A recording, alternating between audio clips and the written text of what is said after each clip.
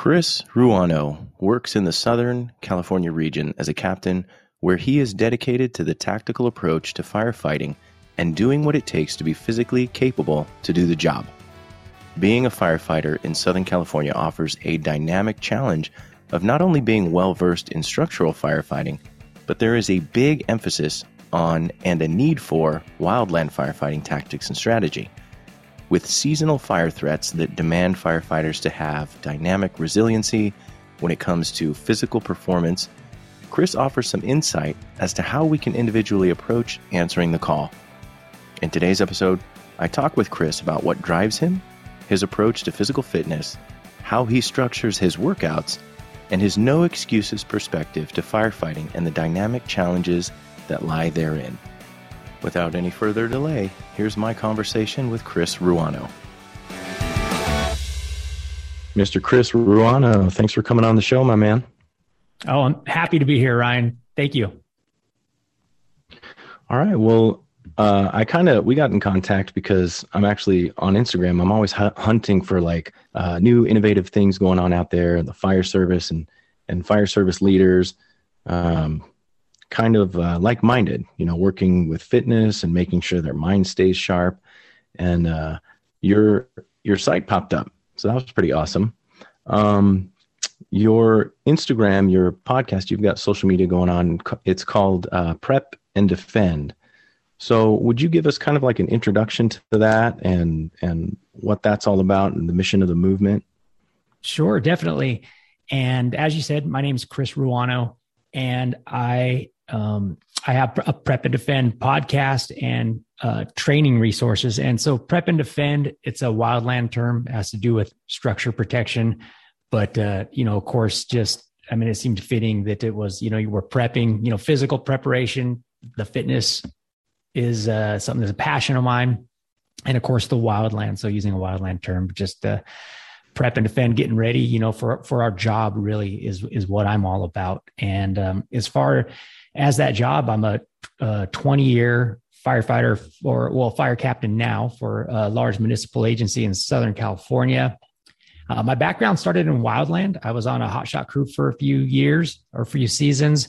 And then even on my agency, I did my first 10 years in the station doing paramedic, truck company, hazmat, kind of doing all the things in the department. And then when I promoted to engineer, we have a fire camp division. I was able to run wildland fire crews.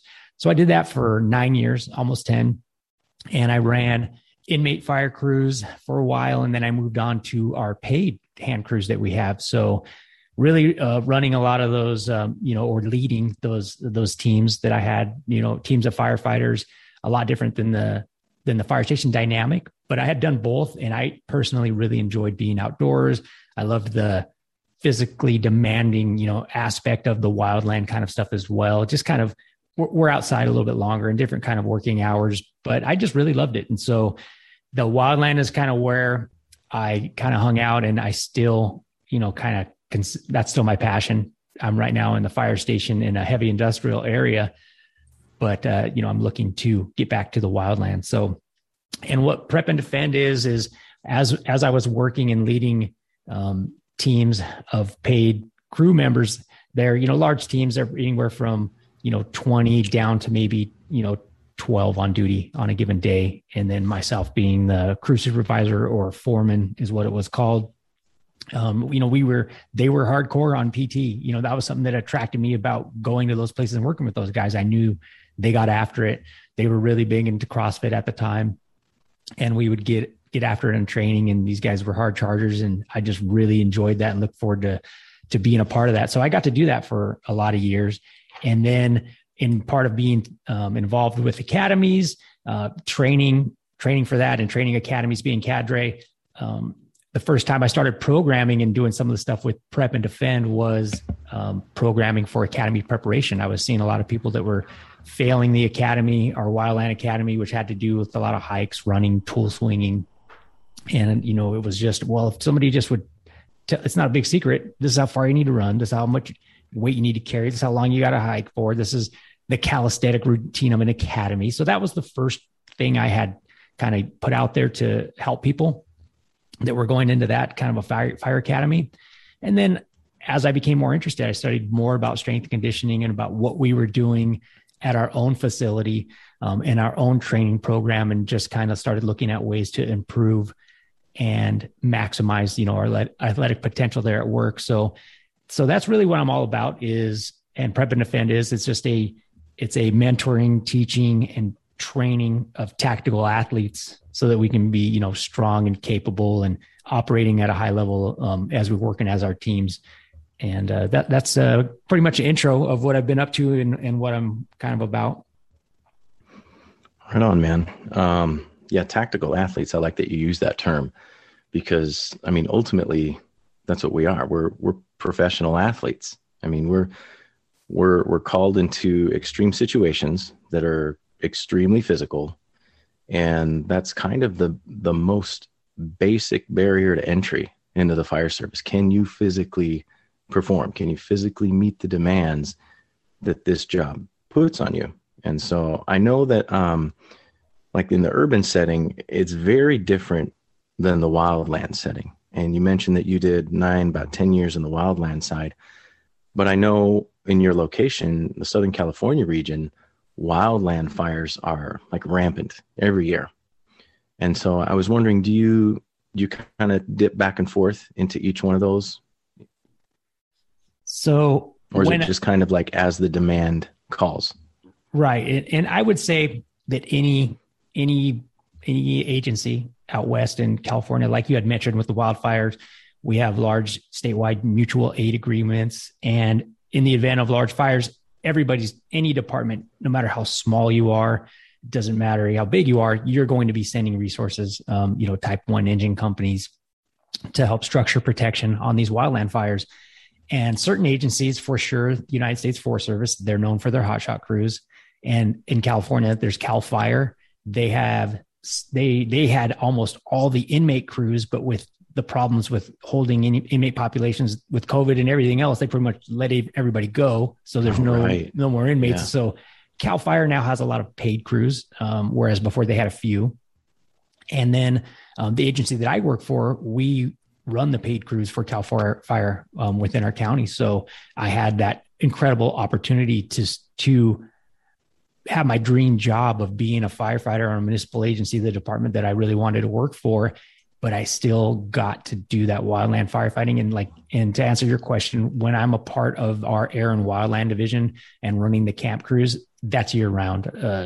So, kind of cut a fat hog for sure. For 9 years, I didn't run a medical call or anything like that. I just was dedicated solely to the year round training, preparation, and running of wildland fire crews. And then in the wintertime, we have like nonstop projects that we're working on, whether it's fuel management, mitigation, training, construction projects, and anything that you can get done with a, 10 to 15 person crew. And, we're just manpower for the state and for the county or the agency. So that would be year round. And then so it doesn't really go back and forth, but I will say that we have a lot of people and not just our agency, but any that they're qualified in a lot of wildland. It's called a red card. You get qualified to whether you're crew supervisor, a division supervisor, firing boss, a dozer boss, all these qualifications where even though you're working for a municipal agency, you can get called in the summertime to go out and do that. And there are tons of anybody pretty much right now that's qualified is gone. Like they're all just on rotation, just going out. So just because you work for a city fire department, you're definitely in the summertime going to be involved in the wildland firefighting arena. True. That's for sure. Yeah. We have a wildland division within my organization, and like you can choose to be on that team or not. But even at the same time, I think we have to have basic wildland firefighting knowledge because we do have like an urban interface. And so when it comes down to it, if something goes on like a lightning strike or whatever it is in the wildland area, then we have to be the responder to that area. So we kind of have to be a jack of all trades in that. And the area that I'm in, we like 85-90% of what we do is medical. And then we have that percentage of fires, and then the wildland interface is pretty significant depending on what station you're at. So it is interesting because we don't require our full-time guys to be red carded, but we do require all the people on the wildland team for obvious reasons, because we'll send out like type 2, type 3, type 6 trucks, all of that. So that's interesting, man. And you talked about how like during the winter months, you do like a fuel mitigation, things like that. And you work directly with the community on that, or how does that work? Well, there's certain areas of responsibility. There's several different work locations, and the ones that are in your vicinity, you typically have responsibility to do fuel reduction, whether it's county or state campgrounds. Mostly, Gotcha. It starts with public lands that we are responsible for reducing the hazards in. And then, anything else that comes up, we have a storm that comes through and there's, trees blocking roads and in neighborhoods, we can go in there quickly and remove that stuff. And just to give people egress and access to their neighborhoods. But most of the time it's kind of the improving the stuff just up in the wildland areas where nobody really sees us a lot, especially if you're working with inmate crews. You're not going to be around populated areas. But right. The paid crews, they can go in anywhere, but it's typically just repairing maybe damage from the fires. There's continual work that needs to be done to rehab that, to make sure we don't get a lot of erosion. So, and then of course the training, as I mentioned, I was part of training cadre. We hire a lot of people year round, and that will take you away from your normal duties for a month at a time to do for our wildland folks.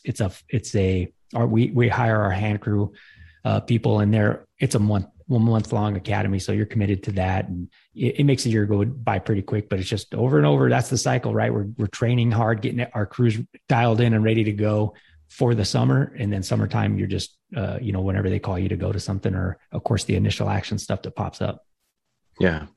And we kind of have what we call fire season here. And I'm sure it's similar where you are, where things are just more readily primed to burn and primed to have that incident run rampant, like the fires are more likely. I had a student in my last online Ignited Recruit Academy, and she was very interested in the wildland side of things. Now, like I said, I'm certified wildland, and I've been on a few like urban interface wildland incidents, but I've never been sent out on an incident for like 2 weeks at a time or whatever. Talk to us a little bit about what it means by fire season. And we kind of touched on it a little bit, like the winter, but how does that cycle operate? You talked about the cycle of it all. What does that cycle look like? Right. So out in, California, it's a, Mediterranean climate, and our rainy season was really just February. That's it. So whatever rain that we would get in February is pretty much sets us up for the fire season. There'll be some lingering storms. You can get like an early rain or something that kind of lingers a little bit afterwards. But historically, that's our wet month is February. Yeah. So, as the grasses grow and cure and start to dry out, which would be around June. So around June, there's all those annual grasses on all the hillsides, and that being the main carrier of the fuel, those light, flashy fuels, once they're dry, we have to wait for those to dry out. And in certain years, maybe it's a month difference on when that actually occurs. But typically June, we're talking that's fire season, right? We're going to start to get some fires. And then that runs all the way through to the fall, where we're at the recording of this. We're in September, and that is still fire season. But here in California, that transitions a little bit. We get our offshore dry winds, which come from the Great Basin. And typically you'll hear them called the Santa Ana winds in Southern California. And that fire season, the Santa Ana season, runs all the way to Christmas, basically. We've had really large fires here. We keep just outdoing ourselves in California as far as large fires and records. But just a few years back, the second largest fire in California history was in December out here, the Thomas Fire in Ventura and Santa Barbara County. So those will carry, all the way through to December. That's still our fire season, really, until we get those good rains that soak the fuels and wet it down to where it's not going to be easily ignited. That would shut down fire season. So sometimes that occurs in, November, December, but oftentimes we still get Santa Anas in January, and until we get some rain in February. And as of late, we haven't been getting that, but but as you had mentioned, though, it's a cycle, and that's every year. And so every year there's that cycle of the fire season. And, that's kind of how I approached that same cycle. I applied the cycle of fire season to fitness programming is kind of something that I, think that's unique about what I'm doing at Prep and Defend, and in applying that same fire season and getting you as an athlete ready and peaked out for summertime. Yeah, that's a good point, man. That was a perfect segue, because my next area that I want to talk about was all about the functional fitness and like the idea of the fact that we are tactical athletes. I mean, especially when you were talking about wildland fire season, you do have the off season, and we just can't afford to let our skills and our ability and all of that slack. And so talk to us a little bit about your, I guess it would be like your principal vision for how one should be training for that type of performance, like seasonal performance. Absolutely. So Ryan, as I was saying, that there's that cyclical kind of trend to your year. Maybe when you're a brand new firefighter, you're trying to figure that out, but it doesn't take you that long to figure out, okay, this time of year, we work on our swift water training. This time of year, we're doing hydrants, we're doing fire prevention. There's a cycle to your year, and you kind of can get it down to what you can expect. And again, when I was really kind of interested in dialing in some programming and really, instead of just participating in workouts, but trying to create something for our teams that we were doing in the wildland, I kind of kept that in mind to try to, as you said, if we're a tactical athlete, what are we prepping for? If there's an athlete playing a sport, they have a time of their season that they need to be ready for the playoffs, right? You need to be peaked, and that you have to be at your best at that point, or you're going to get eliminated. So if you were looking at preparing yourself to be ready for the summertime, and even if you're not on a wildland agency, for most firefighters, the summertime, of course, it's going to be hotter. You're going to be busier with vacations or just working more. Maybe you're not always going to be hunkered down, at your same place. People like to get out and travel. So I'll talk about what I found and what I developed and what I like to do and why.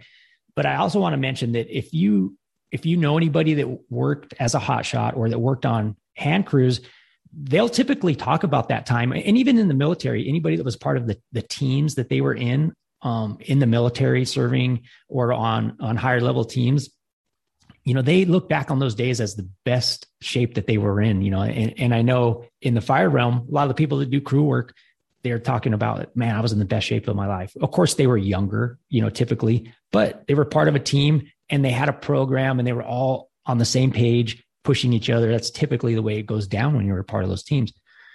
So when it comes to the training year round and being a tactical athlete, just started looking at, okay, what do we have to be? Because I also want to say there's tons of incredible athletes out there that are crushing it, working out at wherever they train, whatever programming they follow, whatever they're doing in their free time, but they're beasts and they happen to be firefighters, right? They go to work and they do that. But instead of just being, really high functioning and happening to be a firefighter also, when you work out at a gym, what if you're actually trying to build athletes for our job and for our career for the long term? What would that look like? And, this is my opinion, and I don't poo-poo any training thing that anybody does. If CrossFit's your jam, if, whatever, if you're a power lifter or, people like to do triathletes and stuff. But for at the time when I was in charge of running our teams and running PT for us, I had to look like we're not trying to go to the CrossFit Games. That's not what we're there to do. I mean, it's cool if you're that caliber of an athlete. Right. We are not going to run a triathlon or do a triathlon at work. That's not what we're there to do. That's not really. So when it really comes down to what am I building my people for, or when I say my people, just the people that I work with, the people that I get to do physical fitness with, we're supposed to be prepared to do the job. Right. And so, strength being the highest priority when I started looking at program, well, we have to be strong. We got to be strong so that we can move heavy loads over long distances. In the fire station, you're geared out all the time. You're going to be carrying the load. You're not running around in a tank top or popping tops, wearing no shirt with some shorts and doing our thing, right? When we're at work, we're in full gear. We're carrying a load. We're lifting heavy things and moving them. And then conditioning. I mentioned being a triathlete or something, but what we do need that aerobic conditioning to be able to work for a long period of time, but we also need to make sure that we can get that sprint work in. And when we're talking about tactical athletes, I'm talking about firefighters, but think about, for sure, it'd be a little bit different for a tactical athlete who's in the military or law enforcement. They're going to be really big on sprint work because that's what they do. They're running from point to point very quickly to either get cover or to chase down a suspect or something. So they're going to need a little bit more sprint work. But even us, there's times when you got to go now and you have to know what that feels like and be able to recover from that and then get back to work, right? Yeah, absolutely. So looking at strength, looking at conditioning. And one thing that I really kind of latched onto and I really enjoyed that's unique to how I like to train too with all of our teams and crews and the programming that I do is I like a lot of strongman stuff as well. I really incorporated a lot of strongman stuff using sandbags. If I had to pick one thing, it would be sandbag because we can make those on the cheap. We can get lots of them. You can share them and all that kind of stuff. So I really like sandbag training. And what I mean by strong man work is picking up something heavy and walking with it, carrying it, either on your shoulder and walking with it, picking it up and putting it down, those powerful kind of strongman movements. I like to do those with sandbags. You can use a lot of other implements, but sandbags you can throw, you can drag, you can drop, and you're not going to break anything. Yeah. And then lastly was, if you follow any type of actual workout program or programming, there's also some kind of preparation work or accessory work. For me, I had 1 hour to train in. And so I don't do a lot of foam rolling or mobility work. I'll let people kind of pursue that on their own. But for the 1 hour session, I will mix in accessory movements. So if it's a squatting day, we're going to do warm up stuff that's going to get us ready for squatting, or we're just going to be squatting without weight. But that's how I chose to use that time, when we're doing a squatting day. So again, with the strength conditioning, that functional kind of strongman work and the accessory work, taking all of those and putting them into a program that we can follow and do. And another thing that's unique to us as tactical athletes is, again, we're not just an athlete who's training. Like I said, a lot of people know about CrossFit, so I'll use that as an example. Training to go to CrossFit games, you can crush 2-3 wads a day, do nothing but recover. That's your job, really. But we have another job, right? And I found there was some of the training and programming that we were doing that was outstanding. It was military, came from the military stuff. Some of this, it was marketed towards special ops people, and it was good. But it was, when I looked at it realistically, it was too much. Our folks weren't ready. They were too sore. It was too much. And especially in the summertime when it's hot, like being ready to go, honestly, like we weren't probably ready to go. And that would be my fault as the PT leader. Right. So balancing that out. And, so just building a program with those kind of tenets and those kind of concepts in mind. And I'm sure I'm not talking anything completely new to a lot of your listeners. I'm sure you talk training a lot, but, what I've done that's unique is taking those and programming that year that we were talking about, that cycle. So other than my academy preparation work, and it sounds like you're involved with that as well, other than the academy prep, that's like a short-term getting ready for academy. And I, program to mimic what they're going to be doing and make sure they're ready to go for that. But when you're just doing the job, and so I've been doing this cycle for 4 years now. It took a while to build it. And then every year as I go through it, I tweak it a little bit more. So for me and a lot of the people I work out with, 365 workouts is plenty for changing it up. It doesn't get too boring, even though I'm hitting the same thing next year. But what I do is, and what I recommend, this is what I would recommend for anybody, is these types of follow program. Number one, get a program. I don't care whose it is, but find your goals, know what your goals are, get a program that's going to get you there, and stick with it. Stick with it through the whole program. Don't just jump to something else. Give it time. Do what you need to do to get the stimulus, to get the gains that you're looking for, right? But stick to it. And so what I recommend is, paramount number one is strength. Well, when are we going to train strength? Is it going to be summertime, For me, probably not. You're not going to be as consistent with your workouts. You're going to be your schedule's just a little more hectic. Kids are out of school. You're going to wildfires, going on vacation, whatever. So in the fall, we focus on raw strength. So that means a lot of powerlifting. That is the focus. We're doing deadlifts, back squats, and shoulder presses, those powerlifting movements. That is the nucleus, but we still have the strongman. We still have the conditioning. We still leave time to the rest days are days for us to go work and do your job, go for hikes, go for runs. If you're in the station, get geared up. I program that as well. Like, it's time to get in your gear and get some work. You're not just going to be at the gym all the time. So, but that's the raw strength focus for 3 months. And then right around New Year's, build strength. And I want to mention too, that to stick with the program, you have to learn how to move. Especially, I would be training a lot of newer athletes. Some of our crew folks were only 18 years old and they've never lifted before. Some people maybe lifted it as part of their sports team, but if you're dealing with people that are inexperienced, you have to have some kind of a plan for teaching and mentoring and giving them time underneath a barbell to figure out how to move before they just start slapping a bunch of weight on. Right. So, right. Yeah. So I recommend, and through all the barbell training that we do is percentage based, so that it's dialed in for everybody based, you at the beginning, you'll test to see how strong you are. And then for 3 months, you're working off those percentages. So it's different for every person. Right. Yeah. And so raw strength in the winter, and New Year's, right around that time, we're going to start working on power. So power development. We got some strength now, a little bit more powerful movements, still a ton of those functional, strongman kind of, if you would call them metcons or circuits. I incorporate a ton of, those strongman kind of circuits of just farmer carries and moving loads over a long period of time. And then come early summer, late spring, we're working on it. We're going to get ready for the summer now. We're getting ready for that, peaking at that fire season. So it's going to be strength endurance. We're still doing strength work. It's tapering off a little bit because we're going to go farther on our aerobic conditioning, right? To be conditioned and acclimated for the heat, to be able to work for long periods of time, especially on the wildland side. But I think this applies to everybody.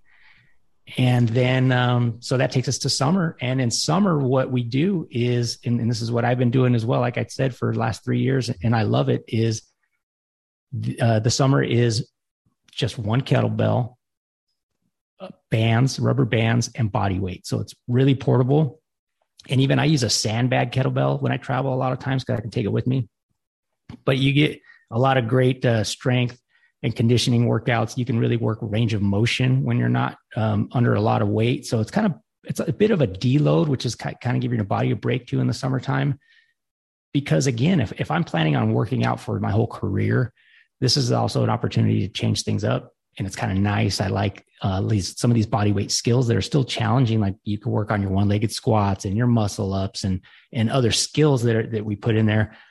But and then about that time, you're kind of craving the barbell again. And like I said, we're right back into fall, and now we're going big time on strength again. And so I've enjoyed it. It's not getting dull to me right now. And then as people join and jump in, they kind of, it's new to them. But if you don't have to worry about the summer, you can go power longer, you can go strength. But the bottom line for everybody listening is that if you are any kind of tactical athlete, fire, police, military, or even if you just are a really active person in your everyday life, you're going to have a strength base. That means you're going to have a program to follow, lay down that strength, and then balance it out with your conditioning and, accessory work and all that. But that's kind of, I really went deep on a lot of that, but no, it was good, man. That's really kind of the concept behind it. And then one more thing that's really important is, as I said, specific for what we're doing is, it's really important to me that myself or the other people that are involved in the programming and making the workouts are actually doing the job on a daily basis, to be able to get that feedback of, yeah, I did that workout with the folks or the guys. And that one's not, it was either that one's not enough, it was too much. And that's every year as we go through it, I'll treat the workouts, either feedback from, how I'm feeling on doing it or what I think, or learning new things, but we update it. But the important thing is that you have to be able to perform your job, and whatever that job is, long days outside, still getting the work done. So it is hard. You can't go like whole hog on strength because you still have to be able to work. Right. Yeah. So it is a fine line. Like, yeah, you're trying to thread the needle of getting a really good stimulus, to get the gains that you're looking for, and have new people working out and challenge the experienced athletes and be able to perform the job day to day. So, yeah, that's the challenge right there. Cause, a lot of people are at different levels. Like you said, you have the experience levels of the guys and girls who've been doing it for a long time, but then you might have the newbie, the new kid who just got hired on and who's just now learning how to do these lifts, and you got to be able to adapt as a coach and a trainer. So that's awesome, man.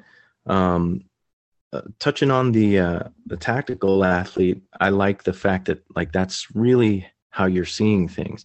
And I think a lot of people, like I mentioned earlier, I think a lot of people don't really see themselves as tactical athletes when it comes to the fire service. And I think we really need to start emphasizing that. And I feel like your programming, your approach is doing just that. So that's really awesome.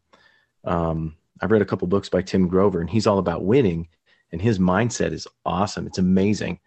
But at the same time, we in the fire service are really playing like the infinite game. Our game is to stay in it as long as possible. Like we don't really win a fire or win, you know what I mean? Like there isn't a hard gauge for that. And so it's our mindset, I feel like, needs to shift to that infinite game, keeping our bodies ready to perform, being able to adapt and make changes and adjustments to whatever the environment's throwing at us. And I feel like what you had mentioned, the heavy loads over long distance, that's what we do. But at the same time, we also need to be able to perform at a moment's notice and make a change and an adaptation. So that was good how you talked about that. Yeah, man, same here. I'm never gonna bash anybody who's like in the gym doing stuff. And the guys who want to do CrossFit and stuff and really want to get their numbers in and this and that is great. But our goal isn't the CrossFit games, like you were saying. Our goal is to make sure that we're able to perform out in the field without getting injured. So being able to perform a whole lot of deadlifts in a certain amount of time isn't particularly what we're going for. But the fact that we can perform that movement, that we can perform that with a strength component, and be able to endure over a long period of time is the key. So I like how you brought that up. You talked about the sandbags. Excuse me. You talked about the sandbags, and that's a great element. That's a great tool because it's cumbersome. It's not something that's a clean movement all the time. And we have to, using something like that, we have to make our body the clean movement machine, if you will. Like it's going to require all these stabilizers. Carrying that around is not going to be an equal load per se. So it's great that it's engaging a lot more of our core. It's engaging a lot more of just the things that we wouldn't necessarily do if we hop on an isometric machine and work that one thing, over and over again. So that was awesome.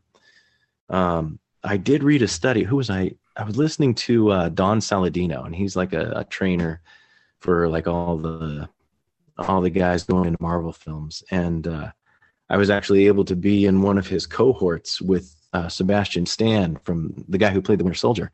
And we were in a cohort together, and he said that one of the greatest things that he has his clients do, and this is like Ryan Reynolds, who, plays Deadpool and all of this, is the farmer carry.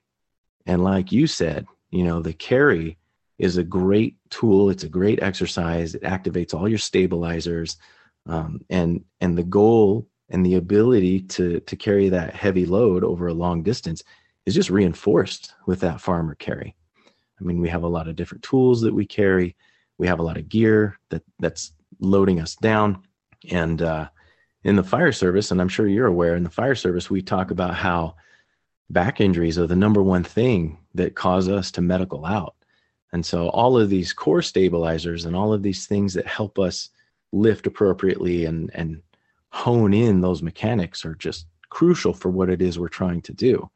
I liked how you talk about feedback, because honestly, that's really how you're going to improve, right? I mean, you have to get some kind of feedback to see where you're at and to see if you're meeting the need or meeting your goal.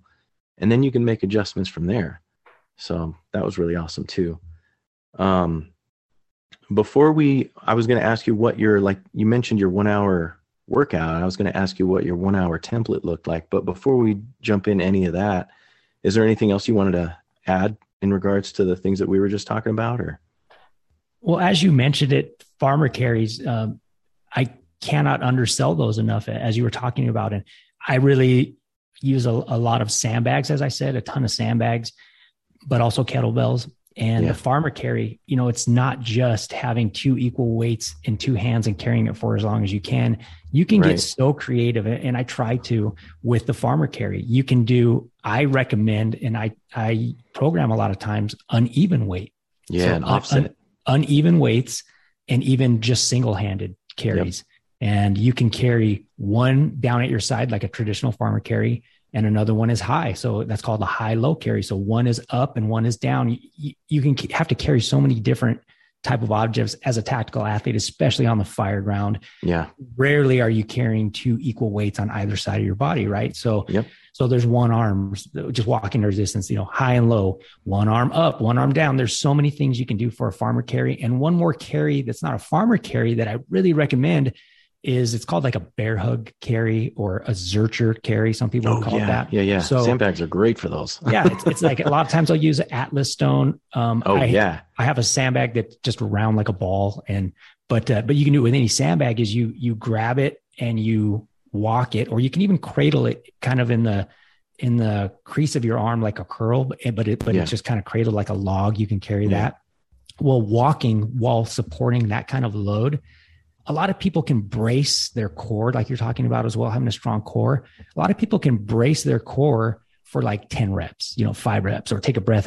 But being able to brace your core for a long distance and breathe while you're bracing your core, that's something that we need to practice. And you can really only simulate that through like some of those carries where you're braced and protecting your back. And now you have to walk for quite a while and continue to breathe and maintain that. So definitely, you had mentioned farmer carries. Those are so huge. And again, I like to use sandbags to help accomplish some of that.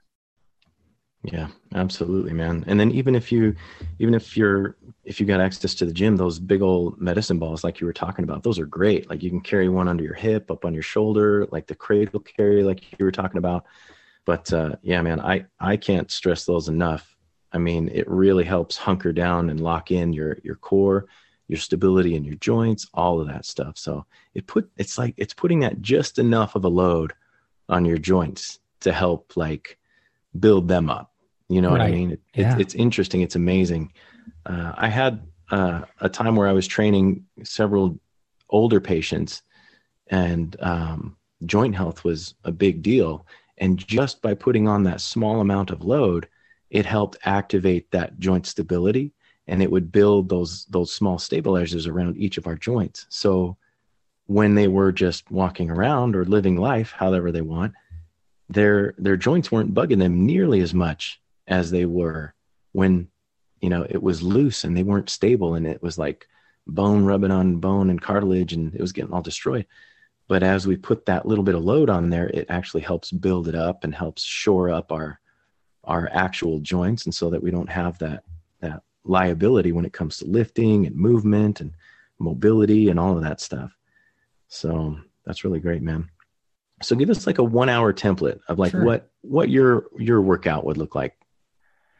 All right. So usually most of the workouts, so they're all in an hour. And what I do to make sure that happens, and this comes from whether it's just you knowing that you're going to go to the gym for an hour, you're going to be in and out. You can tell if you're at home, you could tell your family, I'm going to be there for an hour. You're not lollygagging. But also when in leading PT, I found a lot of the workouts, like people just it's tough, right? You got a lot of people and they kind of linger and talk, and you're like looking at your watch as the leader or the person who's in charge of the work that day going, oh my gosh, we're here. Like this is like an hour and a half and we're not even, we got to get moving. Right. So what I do is I use something that I learned from Garage Gym Athlete. I took some coaching and training courses through them, but it's called block training. So the blocks are to train in an hour. So 5 training blocks make an hour. So each block, 10 minutes.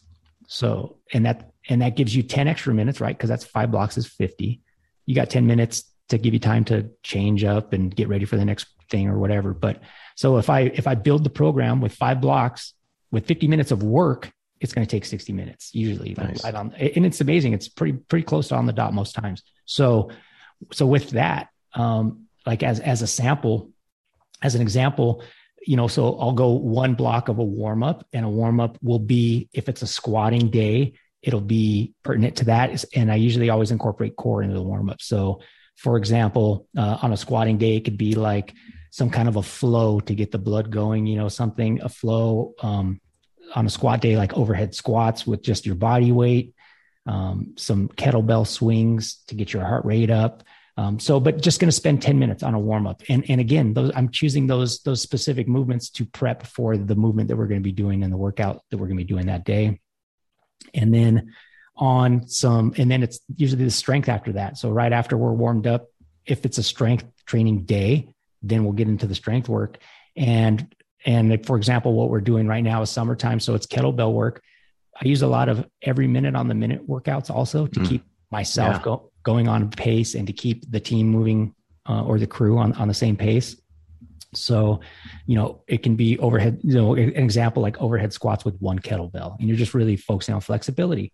So we're going to work, something like that for 20 minutes. And then we can spend another 10 minutes if I want to sprinkle in some conditioning, and the conditioning would be balanced out. If we haven't done anything hard and fast that week, we'll do that. But if we've already done that, we'll do something a little more steady, maybe carrying a load. And then most days, to finish it off, like to have some kind of a functional circuit, like you and I were talking about, farmer carries, sled pushes, sled drags, or just taking time at the end to reinforce some movements that we've done. So every day though, would be some kind of a warm up. And if it's strength work to be done, we're going to do strength work and then some kind of conditioning. And they all are everything. The whole program is built around the strength. So it's really around that. And then everything else kind of gets put together to reinforce that and to build our conditioning. Right. To reinforce or prep for that work. That's great, man. Yeah. I typically, I like the quality over quantity any day. I know there's some guys who they're like, oh, I spent 3 hours in the gym. And it's like, yeah, okay. But were you working your mandible? Or were you working what you should have been working? Like, are you working your text thumbs or what? But yeah, man, focus and that quality over quantity is incredible, because you should be spending a good quality amount of time on your fitness. But at the same time, we have families, we have other responsibilities that we need to do. So we've got to make sure that we're maintaining that balance. That's awesome, dude. Your programming sounds somewhat similar to mine, because I typically do an hour at the gym as well. And I'll start with like a 6-minute warm up or an activation set. And then I'll do like a 35 to 40 minute strength training session built on like either an upper body push, an upper body pull, a lower body pull, or a lower body push, engaging core and all of that. And then I'll do I'll finish out with like a circuit cardio. And then I'll finish out ultimately with stretching for like 6 to 10 minutes. But that's good, man. I like that block training idea. It really helps keep you like on track, like on task. You can even set like your watch timer and just do the thing until it goes, until the timer tells you. And like you said, it really is about that quality. So you're just saying, when you really look down into the skeleton of your training, and like you mentioned the same thing on yours, you're looking at, okay, I got 20 minutes to spend on squatting strength. Yeah. Do you need to do how much is prescribed? No. Do you need to do that specific movement that day if you're not feeling it or you have an injury? No, but you could spend 20 minutes thinking about, okay, I'm going to try to improve my ability to squat. I'm going to work on this for 20 minutes. And like you said, that quality and range of motion. And, there really is just, as there's so much just learning to move, and every day feels different than every other day. But like you mentioned earlier, just going hard all the time isn't always a good prescription for us and our job. And really what we're working to do is, you like to work out, and fitness is your jam as well, but you're doing this every year forever, as long as you're working, right? You're not just doing it for a couple of seasons as you're in college or for this specific event, so keeping that in mind, as you said before, really that we're in this for the long haul, and that we're really trying to build our bodies, not just beat them up as hard as we can every day. Right. Yeah. Yeah. Not just going to exhaustion. And I've witnessed some people even on duty where they're just going and going and going and pushing till exhaustion. And then a structure fire kicks out or a fire kicks out and they're just toast, and they can't perform. And it's like, that's great that you're pushing yourself to that point, but maybe do that on your off duty day. And maybe make sure that you're like your handle says, prep and defend, make sure you're prepared before the demand hits. So even if you are needing to do like a workout on duty, you can hit what you need to hit without taking yourself to complete exhaustion, because ultimately the whole reason we exist is to respond to that call, right? And make sure we're at the ready at any given moment. So it's awesome, man. And like you're talking there, Ryan, like so much of what you and I are talking about is us sharing with this audience our perspectives, not just because it's our opinion, but it's stuff that we've learned, like all these things. It's not because I think this is the right thing to do. I'm just trying to share with everybody. I've had it go wrong. So a lot of times where I didn't do it smartly and we weren't ready, or, I'm seeing people get maybe hurt or tweaks and stuff on workouts that I programmed. And that's not acceptable, right? You can't, we're not trying, that's not our goal. We're not trying to do that. So, we're just sharing the perspectives of things that are going to help us be durable and injury-free, not just be, the savage, all the time. But that's really, you can gain that reputation. You can have that ability. But yeah, just being smart with it, like you said. Yeah, absolutely, man. Well, right on, dude.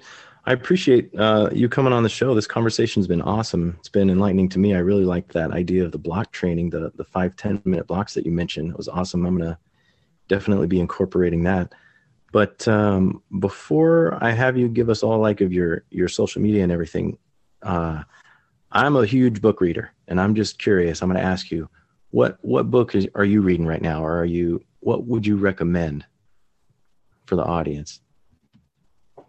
Yeah, Ryan. So I like myself, books on tape. I have a commute. Usually right now I have an injury that I got on a water sports injury off duty, but normally I'm driving a lot. I drive quite a ways to work, like an hour and a half. And so I listen to a lot of audio stuff, but for sure being ever since I started leading teams or crews, just the leadership side of stuff is what I really try to get. So I listen to a lot of entrepreneurial stuff for, helping to build some of this, side hustle stuff that I'm passionate about and that I enjoy doing. But if I were to recommend one, it's probably been recommended a ton, is Jocko Willink, the leadership tactics and strategies. Oh, yeah, that's great. And the reason I liked that one so much, for you listeners that haven't heard it, is it gives you actual tips. It's not just like concepts. It's like, if you have a micromanaging boss, you can try these things. If you have someone working with you that you guys are just having a ton of friction, you can try this thing. It's really a bunch of practical stuff. So I would say Jocko's leadership tactics and strategies, that one's awesome. Yeah, that is great. And you brought up something else I wanted to talk about real quick. You mentioned your injury, man. I saw just the other day you posted on your Instagram, you were, you have your leg brace on, you're in your wheelchair, and you're still doing like sled drags and stuff. And it's awesome. Talk a little bit about how you've had to adapt things, because I understand, injuries kind of go hand in hand with what it is we do, depending on our own individual situation. And sometimes injuries just knock dudes down for the count, but it is difficult to kind of get over that mental setback and that physical setback. But talk a little bit about how you've been able to maintain a regimen during all that. Oh, definitely. And for me, this is my first injury in 30 years, really, that's just taking me down. The only time that I've been off prior to this was scheduled or planned. This has really threw me for a loop. Yeah. And just like you mentioned on the mental side, I've been contacted by so many other firemen and people on the department that they're checking in on me because they said when they were injured, it was like one of the darker times that they had. They felt alone. Yeah, they weren't at work. They didn't have people around them. So I just have been blessed so much by them checking in with me that I haven't suffered a lot of that. And also just having things to work on. Like I have this podcast to work on, which is incredible. And the programming and people that are, clients and athletes that I can talk to, and it gives me more time for that. So it's not like I don't have anything to do. And then on the fitness side, I've kind of just over the years, like yourself, most likely, and there's a lot of us, a lot of the people listening, you're kind of known as maybe a fitness person at your work or whatever. So even me being injured myself, I was still going to work out, but I just started sharing it more because people were kind of asking, hey, how are you going to do the workouts and this and that?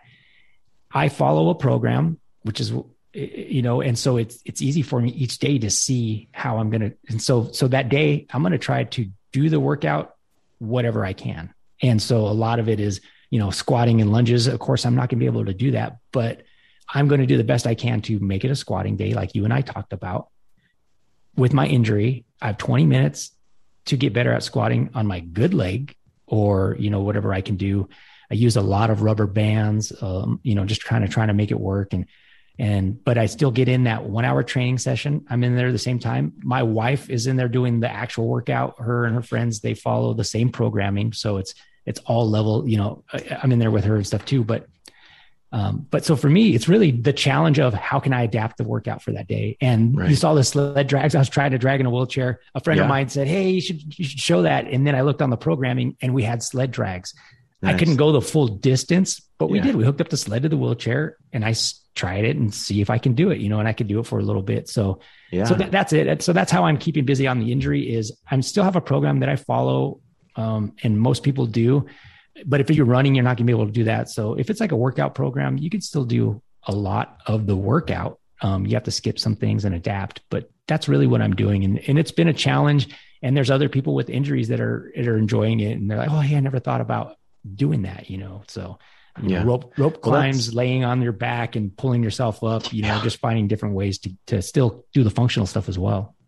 Yeah, man, that's awesome. And that's the great thing about like social media, right? We're sharing this stuff that otherwise wouldn't get out there. And in doing that, we're helping each other build each other up and relate to each other and making sure that we kind of got each other's backs, even if it's distally. So that's awesome, man. How crazy different did your core feel when you were doing those wheelchair sled pulls? Well, like I mentioned on that video, and in fact, at the time of this recording, I just posted it again, but it was so hard to lean forward that hard in a chair and just not move from that position and just keep that tension. It was incredible on the core. And I hadn't experienced that before when I had both my legs. Right. That's one of those interesting things that you never really would think about to do until like you're in that situation, and then you adapt. And then it's like a whole new world, right? Yeah. So it's fun. It's new challenges, and it's been entertaining also, but it is, I'm still trying to keep it going and be a good example. Right on, man. Well, that you are. I appreciate you coming on, my man. And do us a favor and share with us your IG handle, your social media stuff, YouTube and whatnot. No, I definitely will. And I just wanted to thank everybody for listening. And, I didn't intend for it really to be just me talking about my programming. I was just really wanting to share what I've learned. Right. And I hope you guys all take that perspective. But I do have the Prep and Defend show. That's my podcast, and the Instagram. You'll find a link there for a link tree for all my other resources, but it's going to be prep_and_defend. And then also I do the Venture Athlete is actually my LLC. And I have we have the training programs, and people can jump on that. You can do one training program that's specific for your needs, whether it's just the raw strength, or you can be on the team with us. But that's uses the Train Heroica app. But again, that's just Prep and Defend training is what it is. And then Prep and Defend YouTube channel as well. And I have a ton of YouTube videos because of building the programming that we did. I had to have a lot of videos for reference. And there's a lot of sandbag stuff, because that's probably my number one thing that I would recommend to people. So a lot of sandbag workouts, a lot of just even gear reviews and stuff pertinent to our line of work, but just trying to put out helpful information. Well, you're definitely doing that, man. Thanks a lot. And I'll get those links in the show notes to all of your channels, to all of your stuff, your business. And we'll definitely be connecting in the future. I appreciate you, man. And until next time, If you see a need, own it and take action. Be the firefighter you would want on your crew. Be ignited.